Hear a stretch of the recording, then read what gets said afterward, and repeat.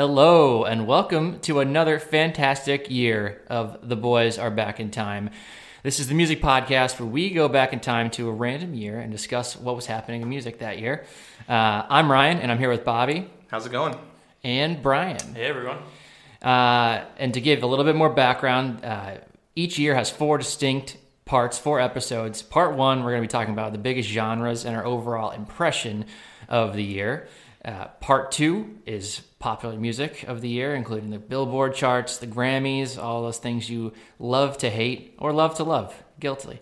Part 3, we're going to be talking about discovery. We've assigned each other albums, give each other a time to think about some of these albums and give our reactions to those albums. Part 4 is where we're going to be giving out superlatives for the year.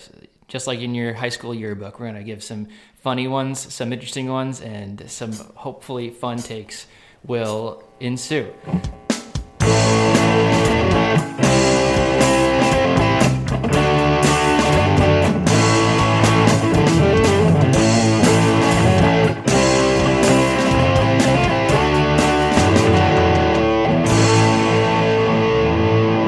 So, to start off, Brian, what was your overall impression of 1988?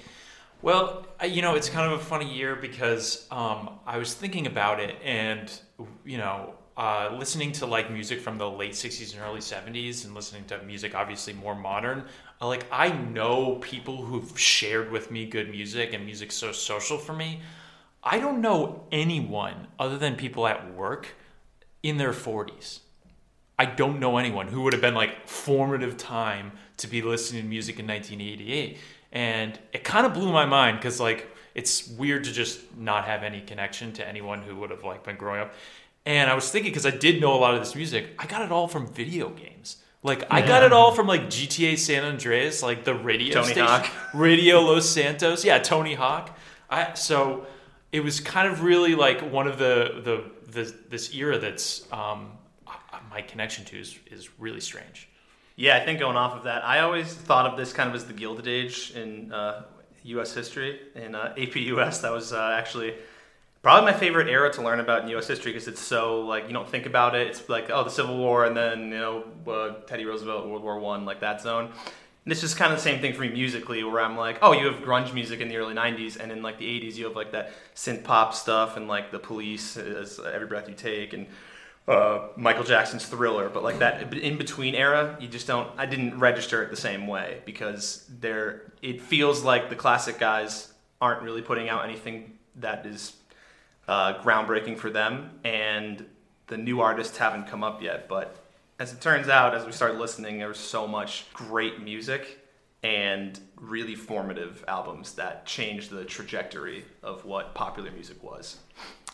Yeah, and I agree with everything you guys are saying. The 80s is the decade in music that, at least growing up, I glossed over the most because I just thought of only the pop music out in that decade. And for me, classic rock in the 60s and 70s was the go-to.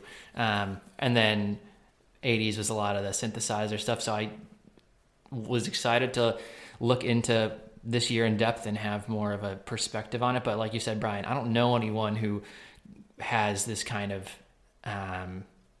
this nostalgic look at this time and had their formative years. I mean, my mom loves 80s music, but not all of this stuff. This was more late 80s, and I was surprised by how much of the music I was listening to I would have assumed was 90s music when I was listening to it. Some of it surprised me. It's a little fluid, especially around where one decade meets the other. Yeah. In the aesthetics too of the early 90s with all the neon colors. It's still, it didn't 1990 happened and all of a sudden everyone's stop wearing purple. Yeah. Same with the 70s going into the 80s. There's a lot of I always thought fast cars from the 90s. That surprised me. That was a big oh man. Well, some of the Billboard hits that we'll get into I thought were from the 90s, and I'm amazed that they sustained into my consciousness. Oh yeah, because I wouldn't have expected it.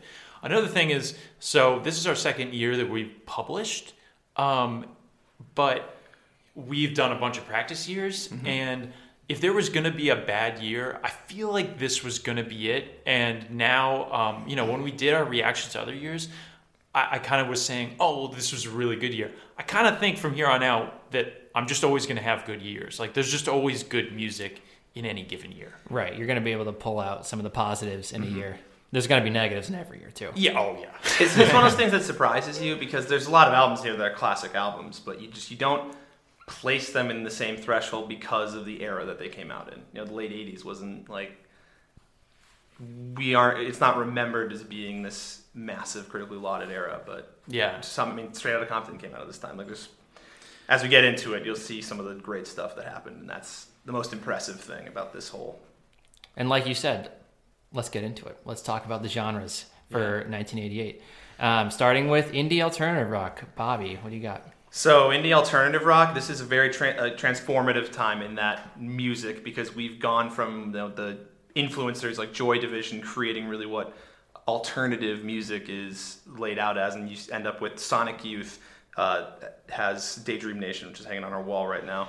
Pixies have their debut album Surfer Rosa. Dinosaur Jr. is after You're Living All Over Me. They follow it up with Bug.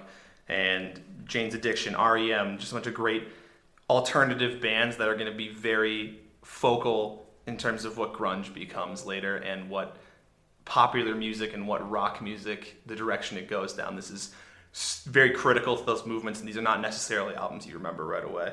But it's out of the mainstream still, but it's exciting. It's an exciting genre, something that would have been really cool to be a part of, having lived in that time.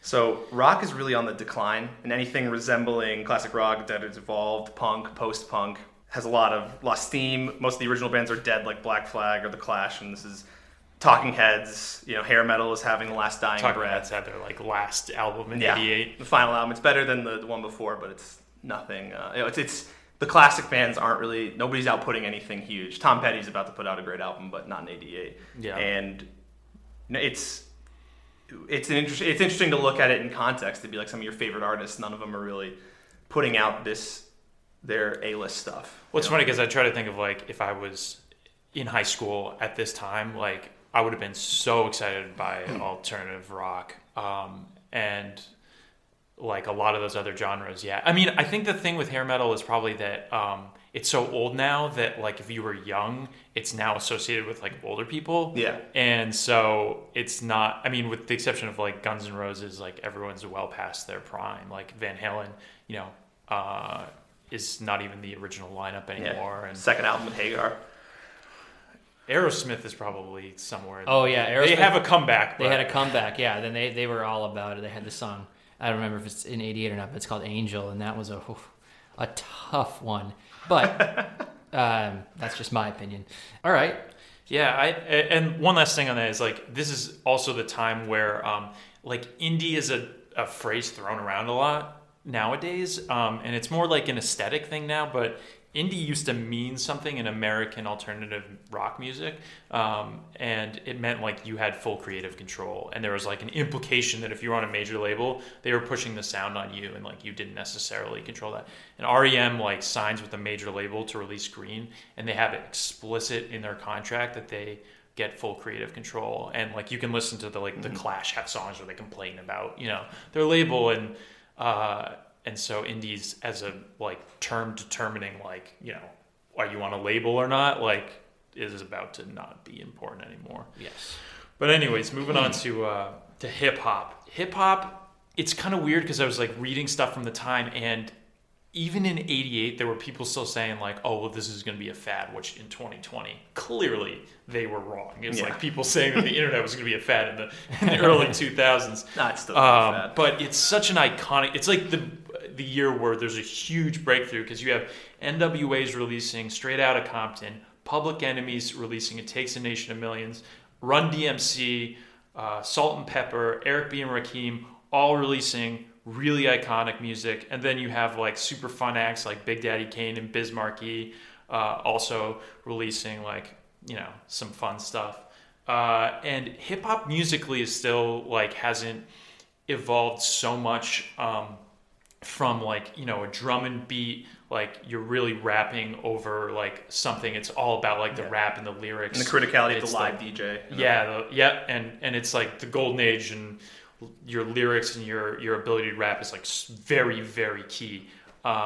But when you listen to when I was listening to just rap from 1988, it really showed how prolific Dr. Dre was. Their songs sound so much more unique. They change so much more, from an album perspective, going from one song to the next. It's so different from just basically every song being boom, boom. He's also a great producer at letting people be themselves while also producing them in a way that's going to be listenable to a wider audience, which is rare and beautiful when it's executed well. And then there's Sir Mix-a-Lot. Which we will get. We'll talk about him soon. It's also funny to see hip hop being kind of denounced by mainstream media, and metal kind of gets a similar ire. But people were denouncing it as being violent or misogynistic, but in the music biz, that's kind of par for the course. Hair metal was super misogynistic. Yeah, and violent too. Yeah. And metal especially was very violent, but they had the whole satanic scare. So that's true. All right, anyways, unnoticed. Moving on to pop. Yes. Oh man, pop music in the '80s, phenomenal time. I know before I mentioned hating pop music, and the 80s is prime time for that, but A+ stuff. We have George Michael, Prince, Huey Lewis in the News. Are you kidding me? New Kids on the Block. That's with is that Marky Mark in that one? That's Marky Mark. That's Marky Mark. Not Marky Mark, but it's his brother, Donnie. Oh, that's right. Donnie. It's Donnie. And then of course, Donnie, Boston. And we got Rick Astley. He has the biggest year of his career. So yeah, I mean, it's just great stuff. We're going to dive a lot more into pop, so we won't go too in-depth right now in the next section. But lots of sexual innuendos, lots of good times here to be had. We have a lot of sexiness, especially with Prince and his album cover, which I will come back to later on. Oh, man. The power ballads are also strong. Many power ballads. And it's fun. It's light. If you don't take it seriously, it's the best. So pop is strong, and we're going to, obviously dive into it deep in our next section. We talk about the Billboard and Grammys. Oh, so up next, our favorite genre, metal. We actually normally will probably not include metal, but it's so relevant in '88 that you just can't ignore. Probably most of the '80s. We're past their metal's real and metal's permeating the charts and stuff like that. But we're still in the early phases of metal. Metallica, the big four: Metallica, Anthrax, Megadeth, and Slayer, all releasing albums this year. Most of them have released what are considered their critically best albums already, and these are follow-ups for the most part. A lot of covers in some of their albums and stuff like that. Iron Maiden also has an album come out. Iron Maiden's one of the forefathers of metal. Definitely one of the most critical bands if you're a big metalhead, and one of the most popular bands in the world. Yeah. We're not big metal people, but we all listen to albums from this, and our limited experience of metal, of the big four thrash metal bands, which include Metallica, Slayer, Megadeth, and Anthrax, which one is your favorite, and which one would you go see live in '88? I'm it's funny because I'm a little bit excited to get more into this because I didn't hate it as much as I thought I would. But Metallica, outside of one, I didn't care for them. Anthrax and Slayer were kind of blurred for me. I had moments of enjoyment. I legitimately like Megadeth. So Megadeth would be my answer for both of those. I agree with Megadeth. Megadeth is up there. I probably would still go see Metallica. Just because Metallica in the 80s, they're pretty phenomenal. And they've lasted for a reason. I mean, not that Megadeth hasn't lasted, but I do think as a whole, I like listening to Megadeth more than Metallica, but... It's funny that we kind of all landed on Megadeth. Yeah, I think they're just a little bit more melodic than some of the other ones, you know what I mean? So it's for me, sitting and listening to a Metallica concert for 2 hours, I feel like by the end I'd have a migraine. Yeah.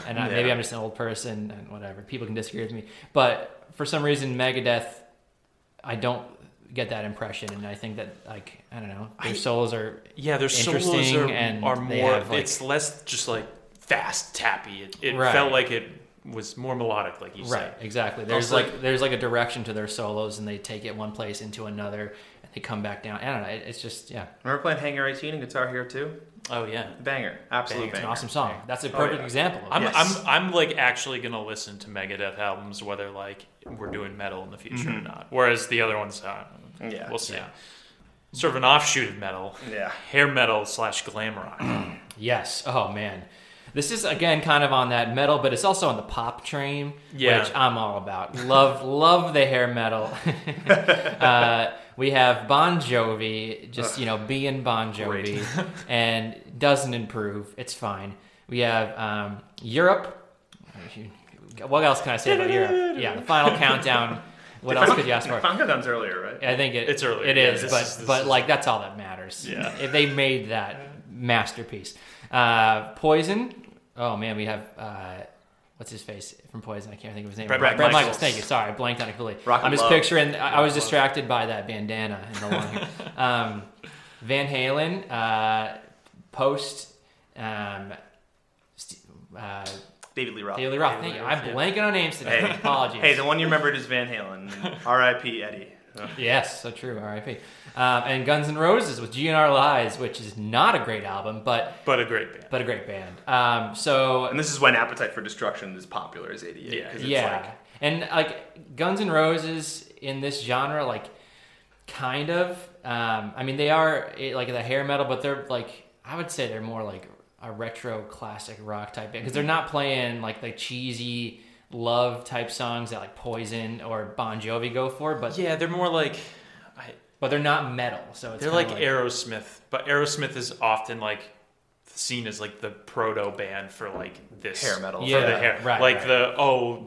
the band that Bon Jovi went to like listen to was Aerosmith, Right. And that was the Yeah. connection. And they all look they have the hair. Yes. Yeah. Joe and Steven feel like it's almost like they're caricaturing Keith and Mick, and like that kind of becomes the silliness of glam in a way. Yeah. That's right.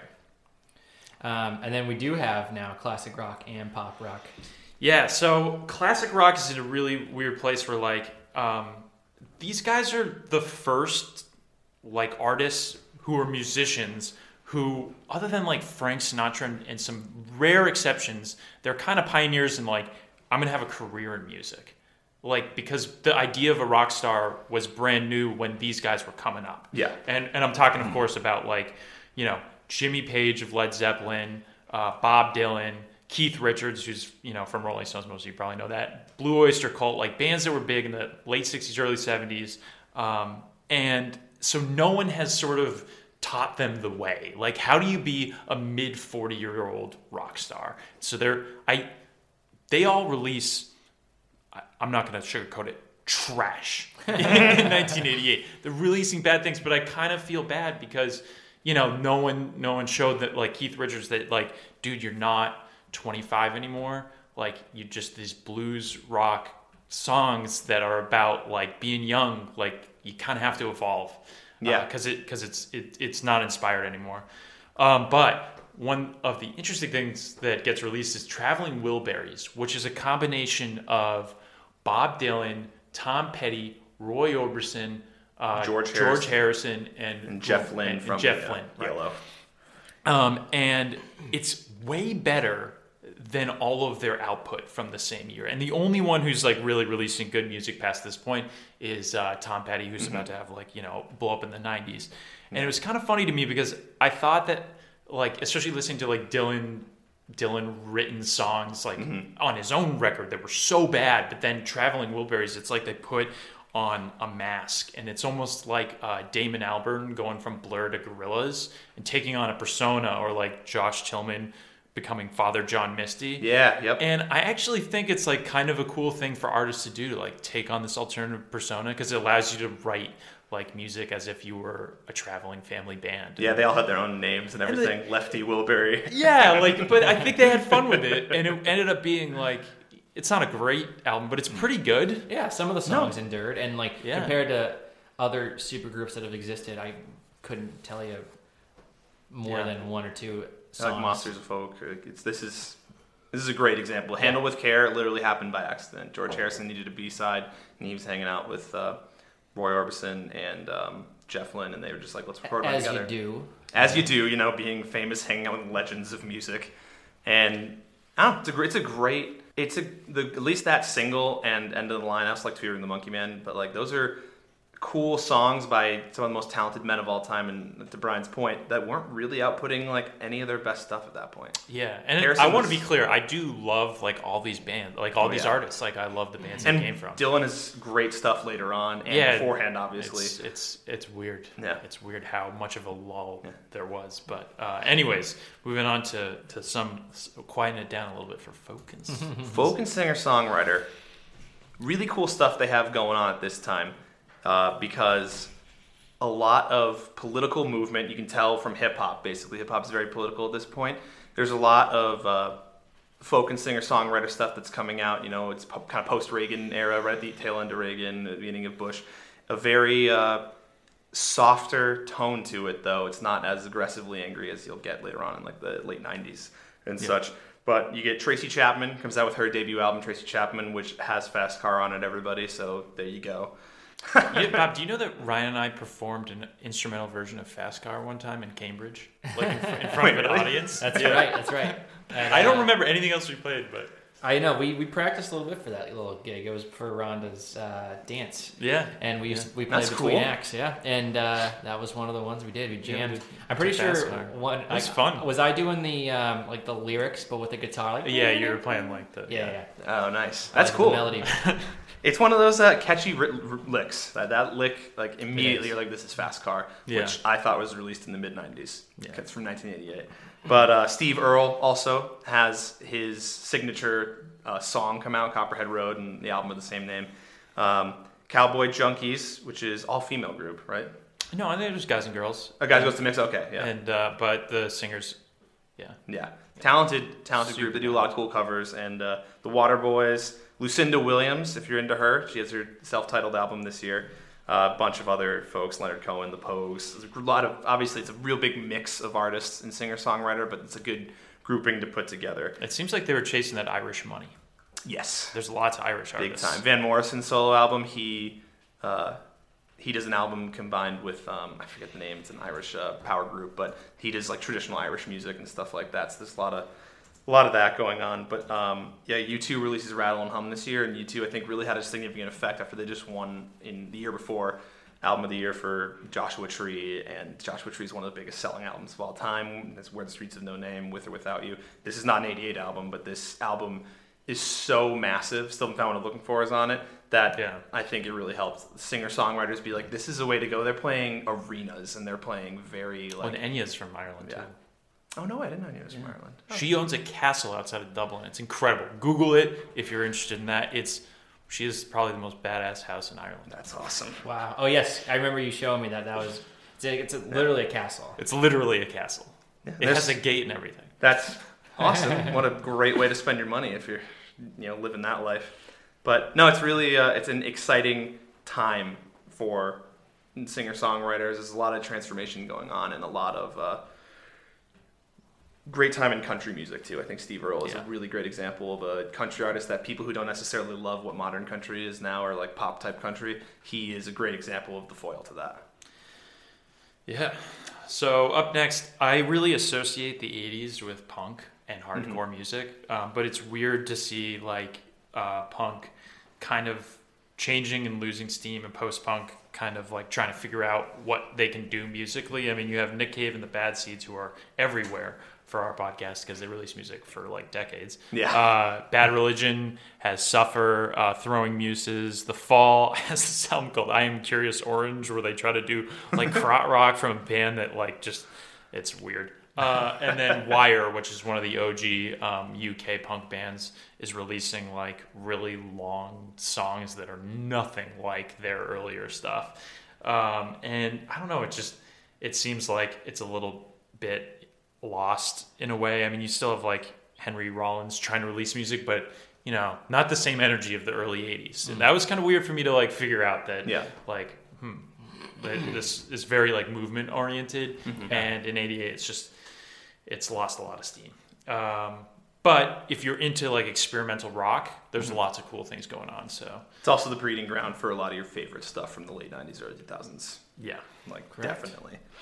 And some of the more experimental stuff you're talking about is the next and final section we have here, shoegaze and dream pop, and some of the other catch-all genres. So we have My Bloody Valentine with Isn't Anything, Cocktail Twins, Bluebell Knoll, Galaxy 500, Out Today, Talk, Spirit of Eden, Dead Can Dance, Serpent's Egg, excuse me. And yeah, so it's a real experimental genre at this point. It's really expanding a lot. It's a big year. And these early stages are going on to be incredibly influential, even though they're not super commercially successful. People haven't necessarily caught on, but I feel like that's kind of how a lot of genres develop, you know. Yeah. And it has to be a slow build a lot of times. And especially like in the UK, like Yeah. this was like a really exciting scene, and like Brian Eno gets involved by the early 90s, and yeah, and you know, the internet today loves shoegaze, but Bobby does not. Bobby does not. It's not my thing. One of these days I'll find a shoegaze song that you like, Bobby. You or may. album, but It's very. I respect what they're going for, but I hate it. yeah. And with that, Any last words on the overview? I mean, it's nice to see it all from a 1,000-foot view and kind of look at all of these. But I am excited to dive into the next section with the Billboard charts and the Grammy. It's my favorite part. Oh yeah. Yeah, tune in next week. That's right. Yes. So thank you for listening and enjoying. Hopefully you enjoyed this recap of the genres of 1988, and we will see you next week with the Grammys and Billboards and all of the good pop music. Yeah, thanks for checking us out, and go onto our social media. We are on Twitter, Instagram, Facebook as The Boys Are Back in Time. You can check out our website, theboysarbacktime.com. Give us a follow. Keep on listening. We'll be releasing a new pod every week for each month. And a new year every month. New year every month. Thanks, everybody, and stay tuned for part 2.